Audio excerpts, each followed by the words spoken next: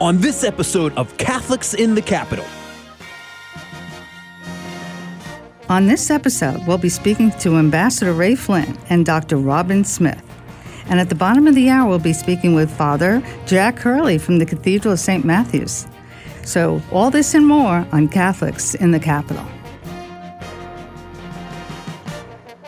Catholics in the Capital starts right now. Hi, I'm Christina Cox, your radio host, and I'm also the author of Catholics in Washington, D.C. I'd like to welcome you to my new show called Catholics in the Capital. You're listening to WMET 1160 AM Guadalupe Radio Network. You know what this show is going to be about? It's about the city of Washington, D.C. We will be covering exciting and uplifting interviews about Catholics and Christian leaders from all walks of life who are visiting and working here in our nation's capital. They're going to be stories about saints and prayers, miracles, and things to do while visiting Washington, D.C. There'll be other news and events in Virginia and Maryland. Lots to do here. During this hour, we have some really exciting guests. I'm proud to announce Ambassador Raymond Flynn. And Ray was the former mayor of Boston and the former U.S. ambassador to the Holy See under President Bill Clinton. He's going to share with us what a role is like, an ambassador's role to be appointed to work between the U.S. president, our country, and the go-between to the Pope. I met Ambassador Flynn because he used to come down to New York quite a bit, and we had a party for him just before he left to go to be appointed the ambassador to the Holy See. And we had some photos taken, and I wrote to him, and I said, I'm coming over to the Vatican to spend some time there. And of course, I asked him, can I meet Pope John Paul? That was what I wanted to do, was to meet the Pope. And I was lucky enough to get a diplomatic audience, and the Pope came down from the altar, and he gave me a special blessing. It was a wonderful time in my life, and I've been friends with Ambassador Flynn ever since. He's a great author. He's written a book called The Accidental Pope, and he's working on some more scripts and things about his life. He also has a park named after him in Boston, where it's near the water, where the Longshoremen's Union used to pull up all the ships. He will share with us some news about the new appointee, Ambassador Clarissa Gingrich. You won't want to miss that, believe me. You have to hear the stories from Ambassador Flynn. Next, we're going to have Father Jack Hurley, who's in resident and a priest from the Cathedral of St. Matthew's, the Apostle. And he's going to share with us about All Saints' Day and All Souls' Day. And he will tell us about the saints like St. Martin de Porres and many others. He will warm our hearts with saints and prayers. You don't want to miss that. It's going to be at the bottom of the hour. And I'd like to tell you a little bit. I know Ambassador Flynn for many years. I met him in New York just before he went over to be appointed as the ambassador to the Vatican. And he had a very exciting role under President Clinton. He was also essential for helping to arrange my personal visit with Pope John Paul, which I was given a blessing to later build the National Museum of Catholic Art and Library. And that went back in 1992. And then Dr. Robin Smith was just honored at our event at the Embassy of Italy at our gala, and she's an exciting guest. She has written a book called The Cells Are the New Cure. And Dr. Smith is a scientist, she's an entrepreneur, a philanthropist, and a writer. And in her new book, she's going to tell us about some ways that we can better learn through adult research. And she's going to tell us the difference between what is adult stem cell research. Later on, she'll discuss her partnership that is with the Vatican and her conference that will be coming up in 2018. So you're now listening to Christina Cox. I am the host for Catholics in the Capital, and we will be picking up later to also talk with Dan, and he's going to share with us. We're going to chat up what to do in Washington, D.C. We're going to tell you about the exhibits that are going on and the events going on, not to be missed. So stay tuned, and you will hear more about. We'll be right back. This is Bishop Michael Burbidge of the Catholic Diocese of Arlington. Whether priests or parents, siblings or coaches, everyone can and should be a role model. I have spoken with parents who will remember the first time their child copied one of their less than admirable characteristics. What a wake-up call.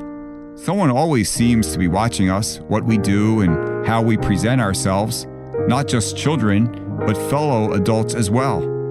So instead of shying away from this attention, let us embrace the fact that we can be role models for others.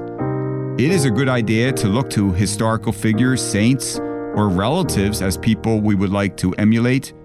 There is also a role model that we can trust with absolute certainty, Jesus Christ, who tells us, "As I have done, so must you do."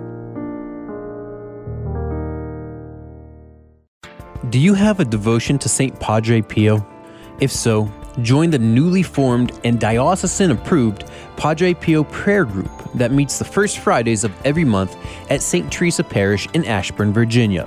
This group is part of the International Society of Padre Pio prayer groups from around the world that was started during Padre Pio's lifetime. All from around the DMV are invited to attend. For more information, go to stteresaparish.com. Thank you for listening to the Guadalupe Radio Network and being part of the family. As family, we have a duty to pray for each other, and we would be honored if you would let us pray with you and for you. You don't even have to tell us your name. Just go to our website, grnonline.com, or call our prayer request line and leave us a message at 800-395-4008. That's 800-395-4008. We will be praying for you every day. Instead of fighting the crowds, isn't it so much easier to hop online and do your shopping in the comfort of your own home? Did you know that you can help the Guadalupe Radio Network when you shop online? All you need to do is shop on Amazon Smile and 0.5% of your purchase goes to the GRN. Just go to amazonsmile.com and select La Promesa Foundation as your nonprofit of choice. La Promesa is the parent company of Guadalupe Radio. It's that simple to give a little extra help to the Guadalupe Radio Network. A message from the website CatholicSexuality.com.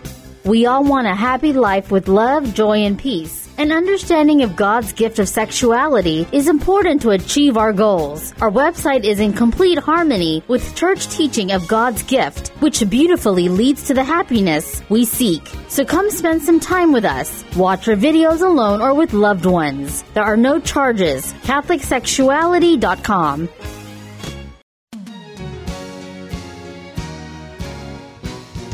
We're back on the air with Catholics in the Capital. And it's my pleasure this afternoon to introduce a special guest, former U.S. Ambassador Raymond Flynn. And Raymond Flynn was an American politician who served as the 52nd mayor of Boston, Massachusetts from 1984 until 1993, and he was later appointed as U.S. Ambassador to the Holy See from 1993 to 1997 by President Bill Clinton. His Excellency has had a long career in American politics and the Catholic Church, and it is my pleasure to welcome him here today.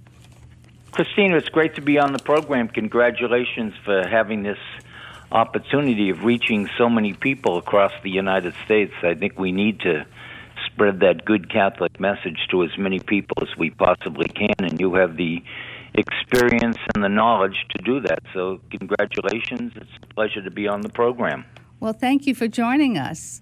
You know, we've heard this week that some news that there will be a new U.S. ambassador in the Holy See in Rome, and I know that you have such a vast experience in that position. Your role as the Holy See ambassador under President Clinton, and the ambassador has so many prime responsibilities. So could you share with us what it was like when you were appointed and what that role was like? Yeah, Christine, I had a unique experience with knowing John Paul II, I should say Karol Wojtyła, Father Bishop Wojtyła from Krakow, long before he became Pope and long before I even got in politics. I grew up in the Polish neighborhood of Boston. Boston was one of the large Polish neighborhoods in the country, Boston and Chicago. And right after before the Second World War, in fact, 1939, that's when I was born, a lot of Polish people, Polish Jews, came to Boston, Chicago. And so that's where I lived. I lived right in that neighborhood. And one time in 1969, September 1969, Bishop Wojtyła made his first visit to the United States, and he came to our church, Our Lady of Czestochowa, and that's how I got to know him. And I developed a relationship with him, which lasted all these years. I went to Providence College, and I went to Harvard, and I studied economics in large part, and I studied the economics of social justice with Catholic faith. And I always had this conversation with Pope John Paul II about it. So it was an exciting opportunity for me to serve our country, the United States, to the church that I believe and love and faith, and stay and be a friend, continue our friendship with a man that I admired greatly, Pope John Paul II. So it was a remarkable experience, almost 5 years that I had with John Paul II. I traveled all over Italy, all over the world with him, and it was a great experience to be able to meet John Paul II, work with him so closely, practically 2 or 3 times a week, meet people like Mother Teresa, spend time with her, work on different projects in India and Africa. So it was a great experience for me, Christina, and based on my political experience and life experience, I think we were able to represent the United States, and I know Callista Gingrich, the new United States ambassador to the Holy See, is also going to have a unique and wonderful experience because she's a good Catholic, and she has a good background in politics, and that's very, very important as well. Well, let me ask you, Your Excellency, did she contact you at all before she went over to ask you any advice? Yeah, when her name was mentioned, I contacted her, and I said, I think this would be a great appointment by President Trump. And you ought to think seriously about it. And I try to tell her about some of the things that she would be doing, and I think that kind of helped her understand, that this is not a ceremonial position, being United States ambassador to the Vatican. In fact, it is one of the most important diplomatic positions in the world. The various diplomats from France and Great Britain and different places out in Germany used to say to me all the time, they always used to refer to the Vatican as the world's most important listening posts. Wow. At first I didn't understand that. But then I soon learned that the listening post means that all the people, all the voices, all the opinions of the world, from Mozambique to Bombay, all come filtering to the Vatican. And it's all based on what is in the best interest of people, not in economics or buildings or any of those economic things. It's all about moral imperatives, moral judgment. So that's what I thought government should be about. It should be about helping people and about getting things done and supporting and servicing people who need help. That's what the Catholic Church does, and that's what the United States ambassador to the Vatican does. He or she tries to kind of expedite and put those policies in place. So I feel good about Callista Gingrich. I really do. I feel when I talked to her, she was, and I had gone to the Vatican with her before. Oh. I took her to the Vatican with a group of people there for the funeral of John Paul II and for the beatification, the sainthood of John Paul II and Mother Teresa. So she knows. She's no stranger to the Vatican. She has a pretty good experience. She's no stranger to the Vatican. Not at all. Is it a difficult role? I mean, when you were going between President Bill Clinton and the Pope, or the Pope would give you a message and then you would have to go to the President, share with us what that was like, and then tell us what it will be like for Ambassador Gingrich to be working with Pope Francis. Well, in all humility, I think most people around here in Boston, I was president of the United States Conference of Mayors, in addition to being mayor of Boston for 10 years. But I've been in politics 40 years. And I've worked really with, even before this position, I worked with popes and presidents and prime ministers. And, I was involved in the peace and justice movement in Northern Ireland and the social justice movements in other parts of in Poland with Solidarity. So I had some pretty good worldwide experience. So it was an opportunity for me to apply some of those experiences that I had. But I developed even more experience, and I think that's what's going to happen. And you learn from Christina. You really learn. I think we all find out in life that we learn from other people. And I work with John W. McCormick, who was the United States Speaker of the House of Representatives, yes, who was the heartbeat away from the presidency when Jack Kennedy was assassinated in 1963. So, I had that experience of watching and working and understanding all these different people. So I had this built-in experience politically as much as anybody in America today. Well, that's very true. I see the value that can be done by the Vatican. So what do you think the relationship will be between Ambassador Gingrich and Pope Francis? He's a different pope than Pope John Paul was. Yeah, it's a very different pope. But Ambassador Gingrich, I think, has a pretty good understanding of not only the church. I know she does, but she has a great understanding of politics. And you don't set policy as an ambassador. You implement the policies that come by way of the president and the messages that come by way of the Holy Father. So that's what you are. You're kind of the facilitator, and you kind of put the most accurate spin on it. You can't make up your own, comments about it, and I think that's what she will do very well. And I think, regardless of party, regardless of ideology, a good ambassador makes things happen and reflects the values of the people of the United States and presents those to the Catholic Church and to the Holy Father. I think that'll work out very well.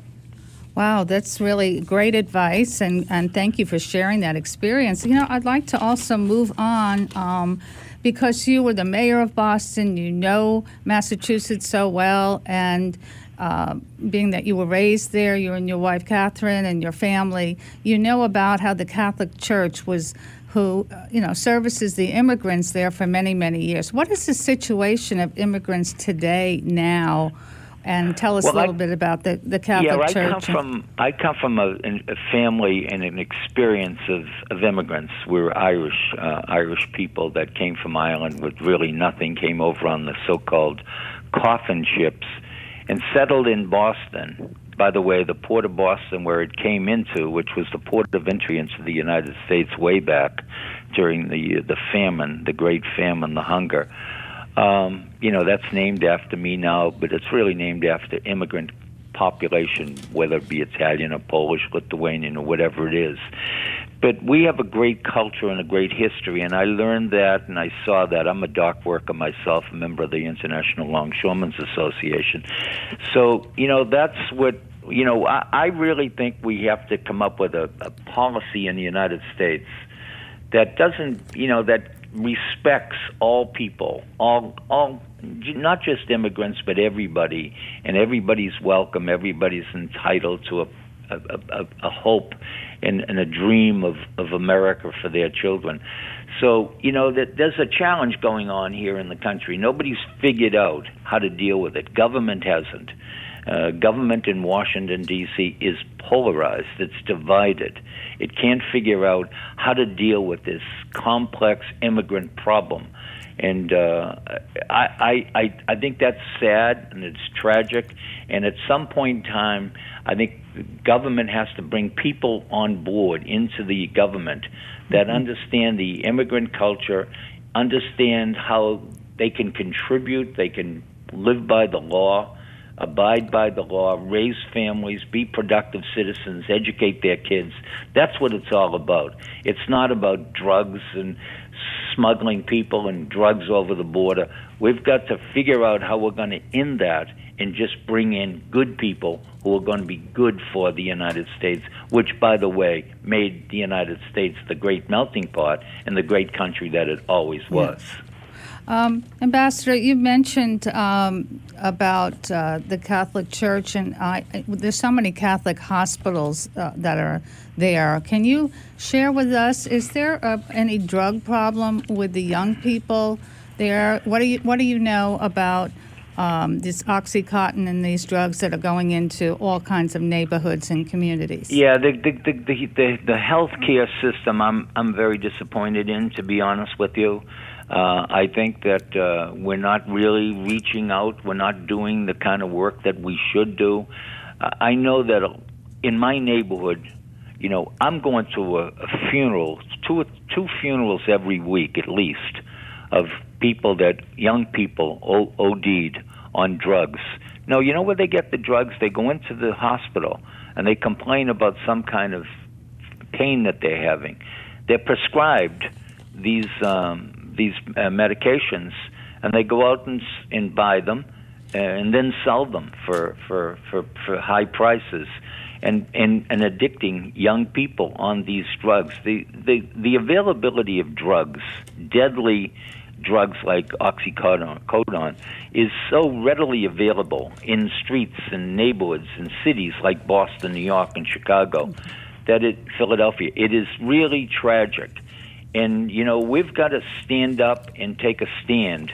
And like the hospitals, you know, like we had a lot of great Catholic hospitals and Catholic schools. Yes. Unfortunately, a lot of them are closing. Well, thank you for sharing that with us, Ambassador Flynn. I'd love to do another program with you just on the Catholic hospital and medicine and so forth. But I'm happy to. Since we're running out of a little bit of time, I do want to just mention, what is the name of the park that's been named after you in Boston? It's the Ray Flynn Industrial Park and the Ray Flynn Cruise Port. All the major cruise ships that come in from Europe and across the world all come into the Ray Flynn Cruise Port in the city of Boston. I'm proud of that. That's quite an honor. So I'd like to thank you so much, Your Excellency, for your wonderful service to the Catholic Church and to our country. And may God bless you and your family, and keep going, and we'll keep you in our prayers. You're going to give a needed voice to the Catholic community in the United States, Christina, and I'm so proud of that. Oh, thank you so much. Catholics in the Capital will return right after this break on 1160 AM WMET.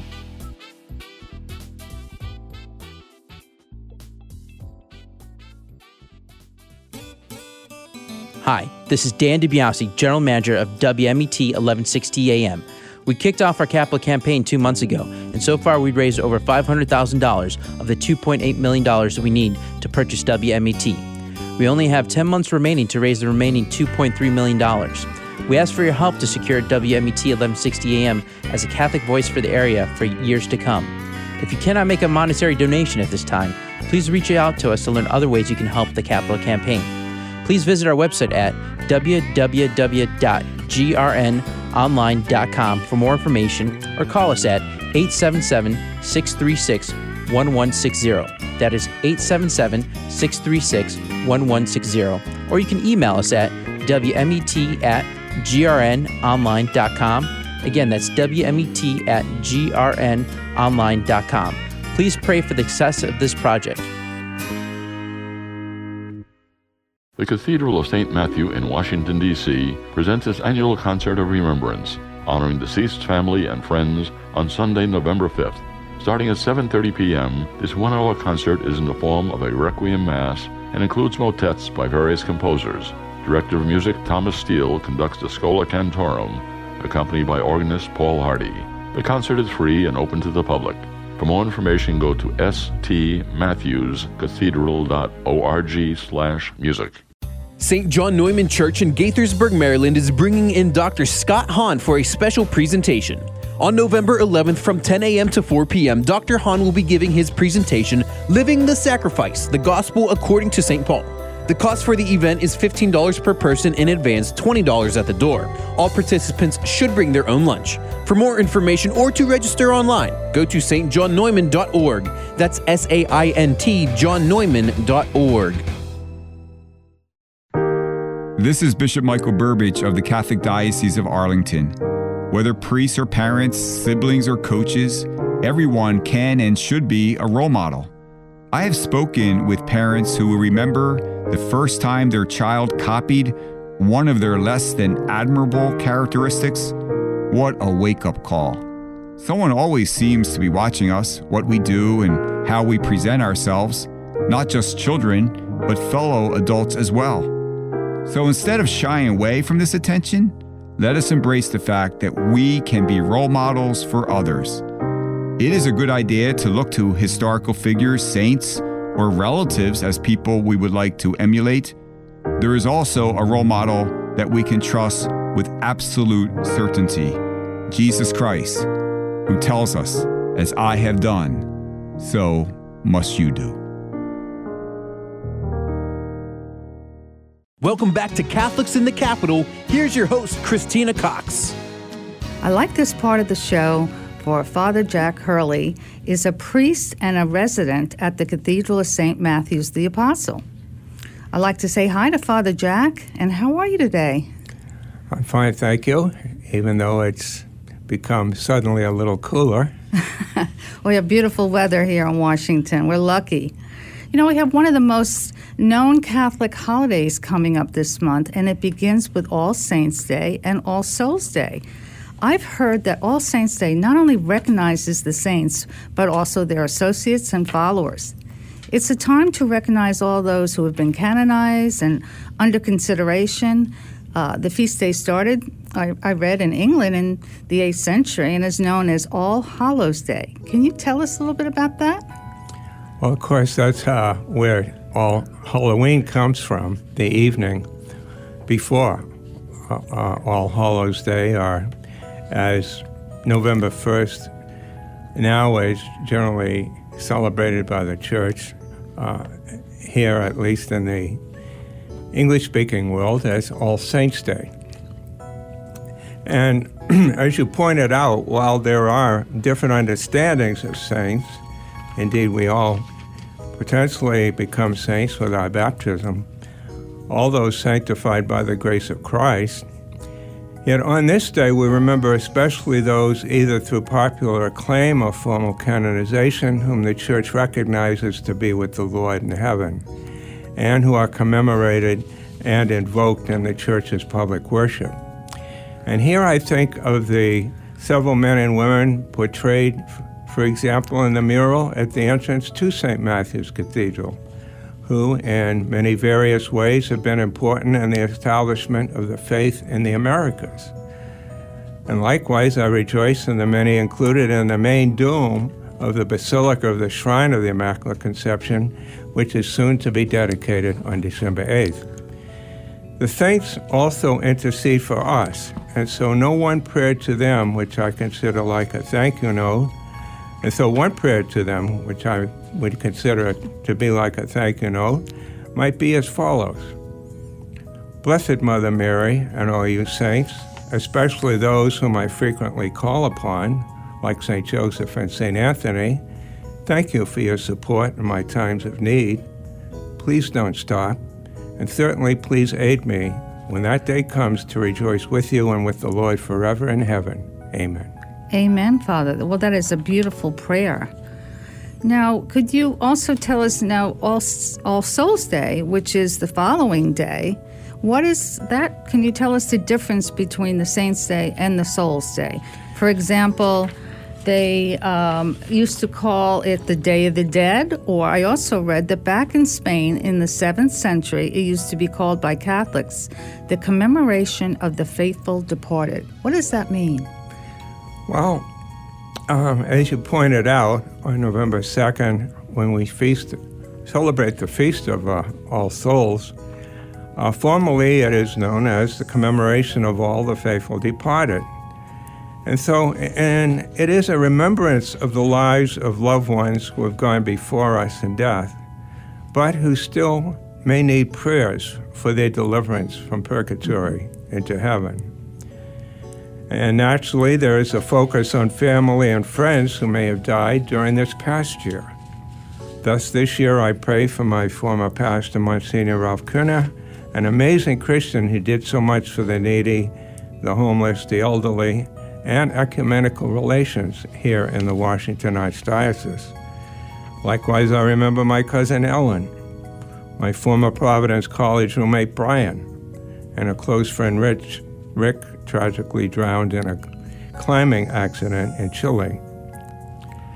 Now, the Council of Trent, the Second Vatican Council, and the Vatican Catechism agree that souls detained in purgatory are helped by our acts of intercession for them, especially by remembering them in the holy sacrifice of the Mass.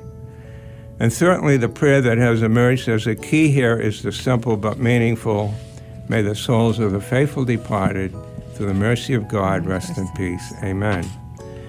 Here I will never forget Mary, a quiet elderly lady in Little Flower Parish up in Bethesda, to whom I would bring communion from time to time. In the month of November, as her health was failing, whenever she spoke, it was to repeat that prayer for the holy souls. Amazingly, she was called to the Lord on December 1st. I say amazingly, perhaps fittingly, because I could not help but think, wow, she certainly was prepared. Well, that is so beautiful, Father, and let's reach out to those that are listening today, to Catholics in the Capital. You're listening to Father Jack Hurley from the Cathedral of St. Matthew's. And Father also has a Saturday Bible study at the Cathedral in the East Conference Room at 10:30 a.m. with coffee and cake are served, and this will be on November 4th, the 11th, and the 18th this month. Father Jack, I know that there's going to be a special concert for the remembrance of all the souls, and it's a tradition at the Cathedral of St. Matthew's. Could you tell us about that? Thank you, Christine. Yes, on Sunday evening, November the 5th, in the Cathedral, beginning at 7:30, there will be a special concert that has been taking place now for the last several years. The Concert of Remembrance. And this would be, in a sense, a recognition that November is, in a very special way, a time when we pray for our beloved dead. And it will be a beautiful concert. The music chosen by Director of Music, Tom Staley, is very appropriate, running across many wonderful composers. It will be in the form of a Requiem Mass. It will not be an actual Mass, of course. And the choral music will come from our Schola Cantorum, well-known choir at the Cathedral. And our special organist, Paul Hardy, will be playing, including a piece from Bach. It is a very moving evening, and one in which those that we are praying for particularly are remembered. Well, Father, that starts at 7:30, I believe, and I would recommend that you get there early because it fills up. It's a popular concert. It is, but there's always room for someone more, and there's a great sign right now already out in front of the cathedral announcing this. Well, wonderful. Well, Father, I just want to thank you so much, Father Hurley, for joining us today. It's always a pleasure to listen to the saints and some sacred scripture when you stop by. Stay tuned to WMET 1160 AM. We have a special guest that will be talking about events and things to do around Washington, D.C. So stay tuned. We'll be right back.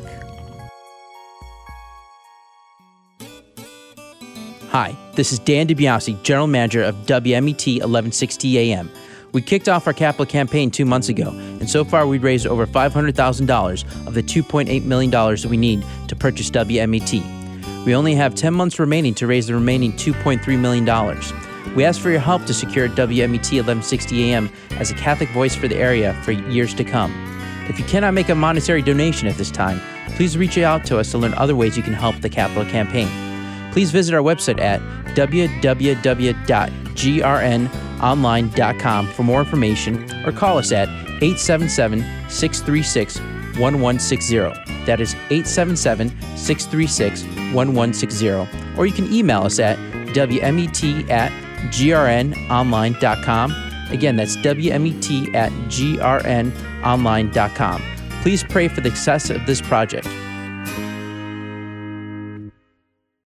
St. John Neumann Church in Gaithersburg, Maryland is bringing in Dr. Scott Hahn for a special presentation. On November 11th from 10 a.m. to 4 p.m., Dr. Hahn will be giving his presentation, Living the Sacrifice, the Gospel According to St. Paul.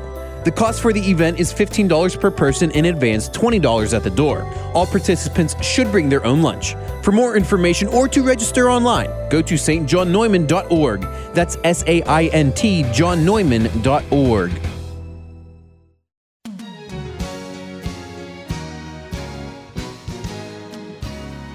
Hi, welcome back. I'm Christina Cox, and I'm with Catholics in the Capital. And now we get to the fun part of the show of what things are there to do in Washington, D.C. And guess who I have on? I have Dan, the radio man, our general manager. Hi, Dan. How are you? Hello, Christina. I'm great. How are you? I'm doing great. Hey, let's talk about some things to do here in the city of Washington. So if some of our listeners are in Virginia or Maryland, or they're just visiting for a few days, they want to drop downtown and visit some fun places, let's talk about what are some good things to go see. Yeah, let's. And I'm looking forward to this because I know you're the person who knows what's going on around town, and so you'll give us some good tips and advice. It's true. I'm always out. After I'm working on the radio, then I'm out at night seeing what's happening. Well, one of the favorite things that I'd like to see, I haven't seen yet, but is the President John F. Kennedy exhibit called Creating Camelot, the Kennedy photography by Jack Lowe. And Jack Lowe was, of course, the private photographer for President Kennedy. And that's going to be at the News Museum, which is located at 555 Pennsylvania Avenue Northwest. And it's open on Monday through Saturday, 9 to 5. But that museum is not free. Got to pay there. The tickets are $21, and if you want to take the kids, it's $12 a ticket to go see that exhibit. And lots of interesting things on the life of President Kennedy. I think that we talked about that they're going to release the files, right? Yeah, as it's already happened, they released the files. And so that was under this current administration, so that should be very interesting because I know a lot of people are a huge fan of President Kennedy, and we know a lot to deal with his story and the assassination. So it's going to interest a lot of people. Now, Christina, we know you're the author of Catholics in Washington, D.C. So I'm guessing you learned something about President Kennedy that very few people know, or not many people would know about. Can you share something with us? Sure, Dan. Well, I have a whole chapter of John F. Kennedy and the Catholic side of him in my book, Catholics in Washington, D.C., which you can get on Amazon.com. And I worked with the John F. Kennedy Museum and the archivist there, and they were able to send me the pictures that I picked out. I think one of the most interesting pictures that I loved is the picture of John F. Kennedy's communion picture in his knickers. That was really interesting. I never saw that one before. And there are many other great photographs of him coming out of Mass at the Cathedral of St. Matthew's. And I remember you telling me a story about his mother that was rather interesting. not typical. Can you tell listeners about that real quick? Well, what I found out is his mother, Rose Kennedy, used to call him up, especially if it was a day of holy obligation, and said, "Jack, don't forget to go to Mass."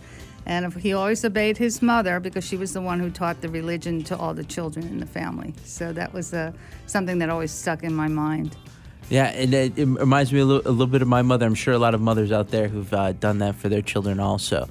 And then I think you mentioned there's another event coming up at the Kennedy Center. Oh, yes. There's going to be a wonderful ballet. The Washington Ballet presents the Russian Masters. As you know, Dan, the Russians are in the news these days. So it opens up at the 2017 to 2018 Kennedy Center. We'll have a season of the ballet where the choreographers has shaped and influenced the art form in the last 175 years. So the tickets are $25 to $140 at the Kennedy Center Eisenhower Theater. Well, thank you for those two wonderful events for people to check out around town. Well, thank you, Dan, the radio man, for joining us. And that was exciting to hear what's going on in Washington, D.C. Christina Cox will be right back with Dr. Robin Smith after this 30-second break. Stay tuned. Thank you for listening to the Guadalupe Radio Network and being part of the family. As family, we have a duty to pray for each other, and we would be honored if you would let us pray with you and for you. You don't even have to tell us your name. Just go to our website, grnonline.com, or call our prayer request line and leave us a message at 800-395-4008. That's 800-395-4008. We will be praying for you every day.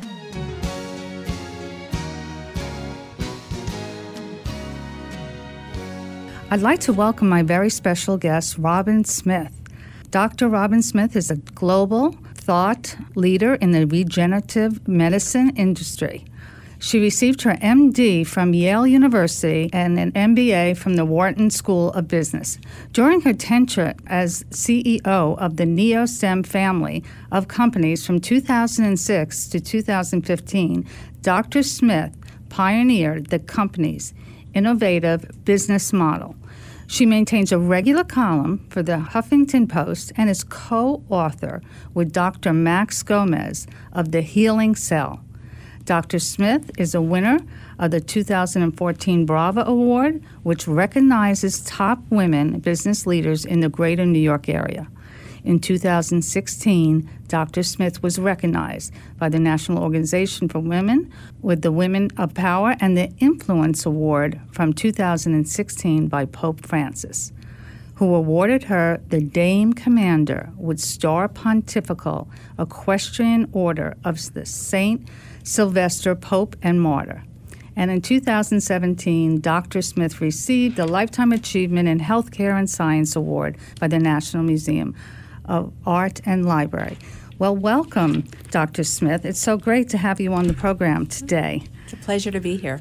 I'm looking at your brand new book that will be coming out in a few weeks called Cells of the New Cure, and is written by you and also Dr. Max Gomez. And it has an interesting intro by the famous Sanjay Gupta.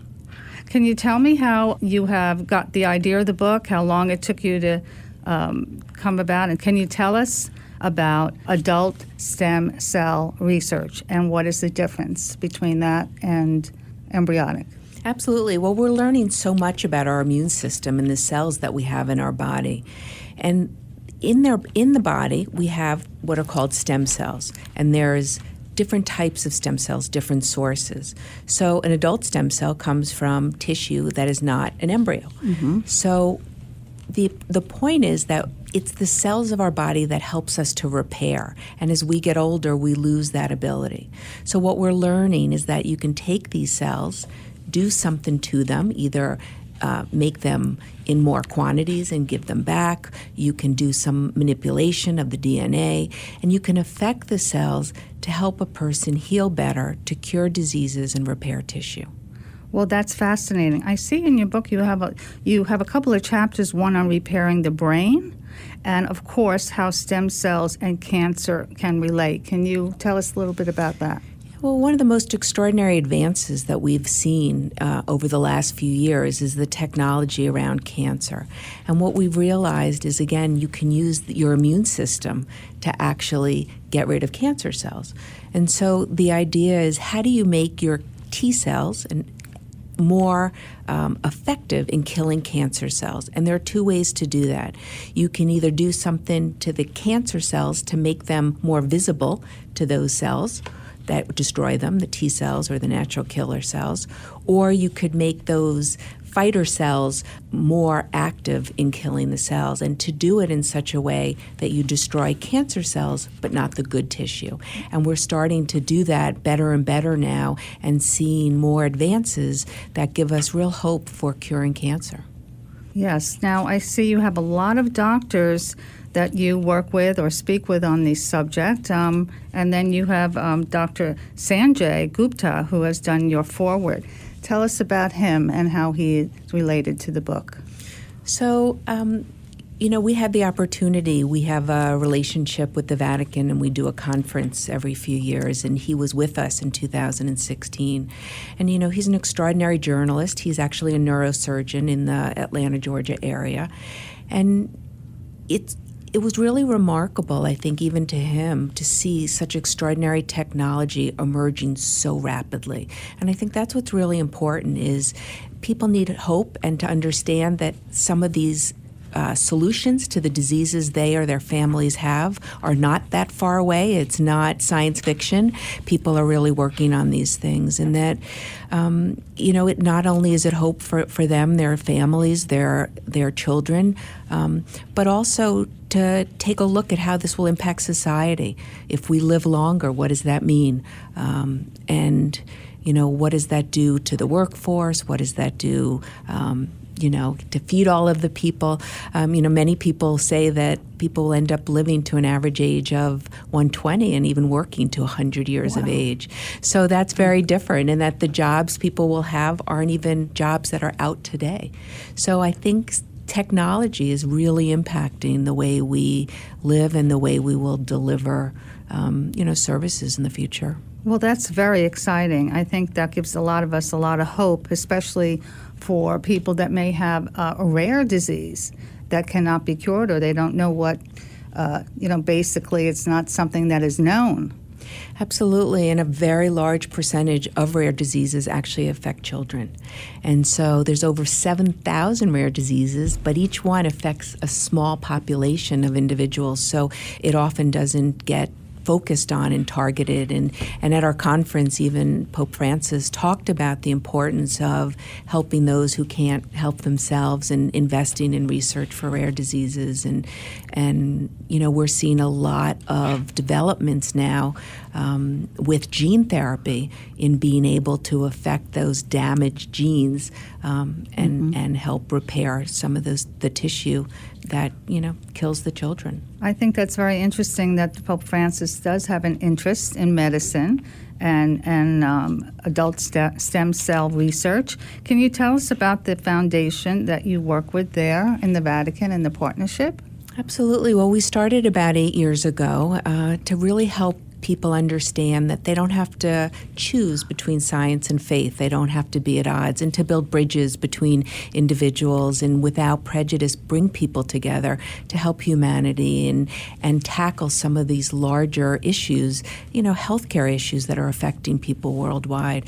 So it's been a tremendous partnership. We've written a book. We've had 3 conferences, and a lot of very influential people have come together to help make technical science something that everyone can understand, of where we're going today, what it will be in the future, and really work together to make a difference.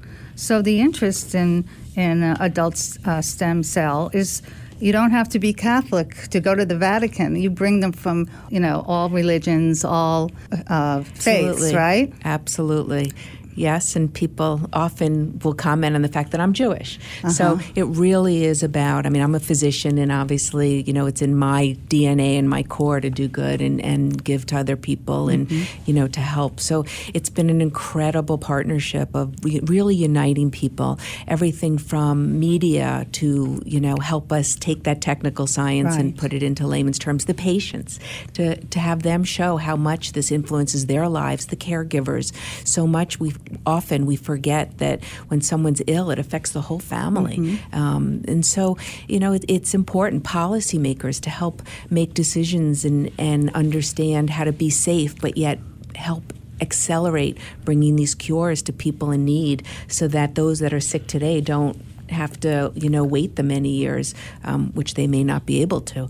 So we really try and unite all the different stakeholders and have people understand what the barriers are to bringing these therapies to the market and work together. Well, if you're just tuning in, we are speaking and interviewing Dr. Robin Smith, who has written a book called Cells Are the New Cure. So we're continuing, and I would like to ask Dr. Smith, how do you feel about prayer, faith, and healing together? It's very interesting. There's so much that shows that there is an integral relationship. And actually, Max Gomez did a story once, and he looked at centurions, people who lived over the age of 100, and he found out that irrespective of their religions and race, the one thing they all had in common was faith. So it's a very interesting area, and what we're realizing is healthcare dollars don't necessarily equate to being healthier. It's not that if you spend more on healthcare, you get a healthier population. So there are other things that influence health and well-being, and I think we're learning more about that. Well, the Stem Cell of Life Foundation, that's your foundation, right, that you are the founder of? Yeah, we started with Stem for Life, and that was really focused on adult stem cells, and that's the ability to use these cells to treat diseases and repair tissue without having to destroy an embryo. You don't need to use the embryonic stem cells. And then we expanded that to cell therapy and have the Cura Foundation. So we have Stem for Life is a member of the Cura Foundation. About drug libraries and DNA, and you have pictures and stories of people in here that is very good. Also, I wanted to ask you, Dr. Smith, that you have given a philanthropy award to Sean Parker from the Parker Institute. Can you tell us about that? Absolutely. Well, he's been an incredible philanthropist, and I think in two ways. One is he's really shown how you can use social media and the internet for philanthropy, which is, the new media and communication. But also he launched an immunotherapy institute called the Parker Institute in 2016. And the idea is to have philanthropy drive innovation to patients. So how do you get people to work together to leverage off of what dollars are being spent in different institutions, and that people can keep their proprietary information but yet enhance the technologies getting to patients more quickly. And he was originally with the Facebook founder, or he was Facebook board, and then Napster. He was the president of Facebook. Well, that's quite impressive. Looking at your third international conference, I see that you had the Vice President, Joe Biden, there last year. It was really an incredible addition to the conference, especially with his son Beau, who had died of brain cancer. And again, focusing on cancer is one of the areas where we're seeing tremendous technology. He really pointed out the importance of the fact that we've spent so much money on cancer research and haven't necessarily seen, the fruits of those dollars, and that actually only 5% of people with cancer get into those clinical trials. And we need to, do our best to enhance the availability and knowledge so that people who do have an illness, a cancer, are able to seek care. Even if it's not in the region where they live, and how to do that and how to invest in these technologies and work together. So it was a tremendous addition to the conference and very exciting to have him. And I think some of us know out there that the Pontifical Council of Culture is also headed up by Cardinal Ravazzi. And what was he like to work with at the Vatican? You know, Cardinal Ravasi is just an incredibly brilliant man, and he's really a religious scholar and a biblical scholar, and he's very positive. So what really struck me about him was this view that we need to be positive. Let's get people to be encouraged of what's good instead of saying necessarily what they shouldn't do.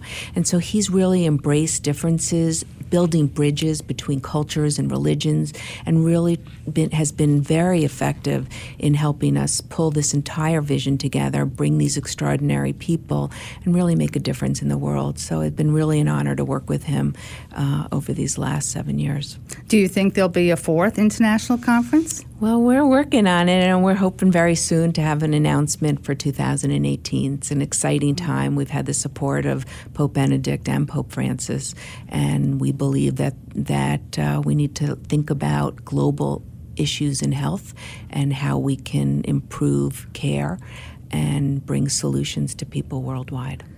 Before we go, Dr. Smith, will you tell us how we can get the book? Absolutely. You can go to Amazon. It'll be in book form with the hardcover, and it will also be in audio, and also the website, www.Cells Are the New Cure. So we hope people will come and buy the book, and especially if you know someone who's sick or has an illness, it really hopefully will bring them hope and encouragement of how close we really are to tackling many of these diseases and illnesses. Well, thank you very much, and we will pray for your success and your work there, and we wish you well. Thank you for joining us. Thank you so much for having me. Well, we'd like to thank Dr. Robin Smith. I mean, she's just so amazing, and I thank her for coming on. What a great interview she was, and we wish her a lot of luck with her new book that's coming out this week called Cells of the New Cure. You know, that wraps up our show for today, and I hope that you enjoyed listening to our special guests, the former U.S. Ambassador Raymond Flynn of the Holy See, Father Jack Hurley from the Cathedral of St. Matthew's, and Dr. Robin Smith, author of The Cells for the New Cure. You won't want to miss our next show next Friday at 1 p.m. when our special guest will take us to Jake Heater of the All Saints Museum in San Jose, California. And our regular guest host, Father Jack. He will talk about some important history of the Cathedral of St. Matthew's the Apostle and one of the most beautiful cathedral churches in the world. And then we're going to have Al Zapanta, the president of the U.S.-Mexican Chamber of Commerce, and he will share some news with us on the conference he's hosting in the Library of Congress. This show would not be possible without the generosity and donors like you to the Promesa Foundation, Guadalupe Radio Network. And I'd like to thank you all for your support. And here's an invitation by St. Pope John Paul. His Holiness said, "Open your hearts wide to Jesus Christ and his great love for us, and let us make the world a better place to reflect God's glory and his love." I am Christina Cox, your host for Catholics in the Capital at WMET 1160 AM. Join us next week, and God bless.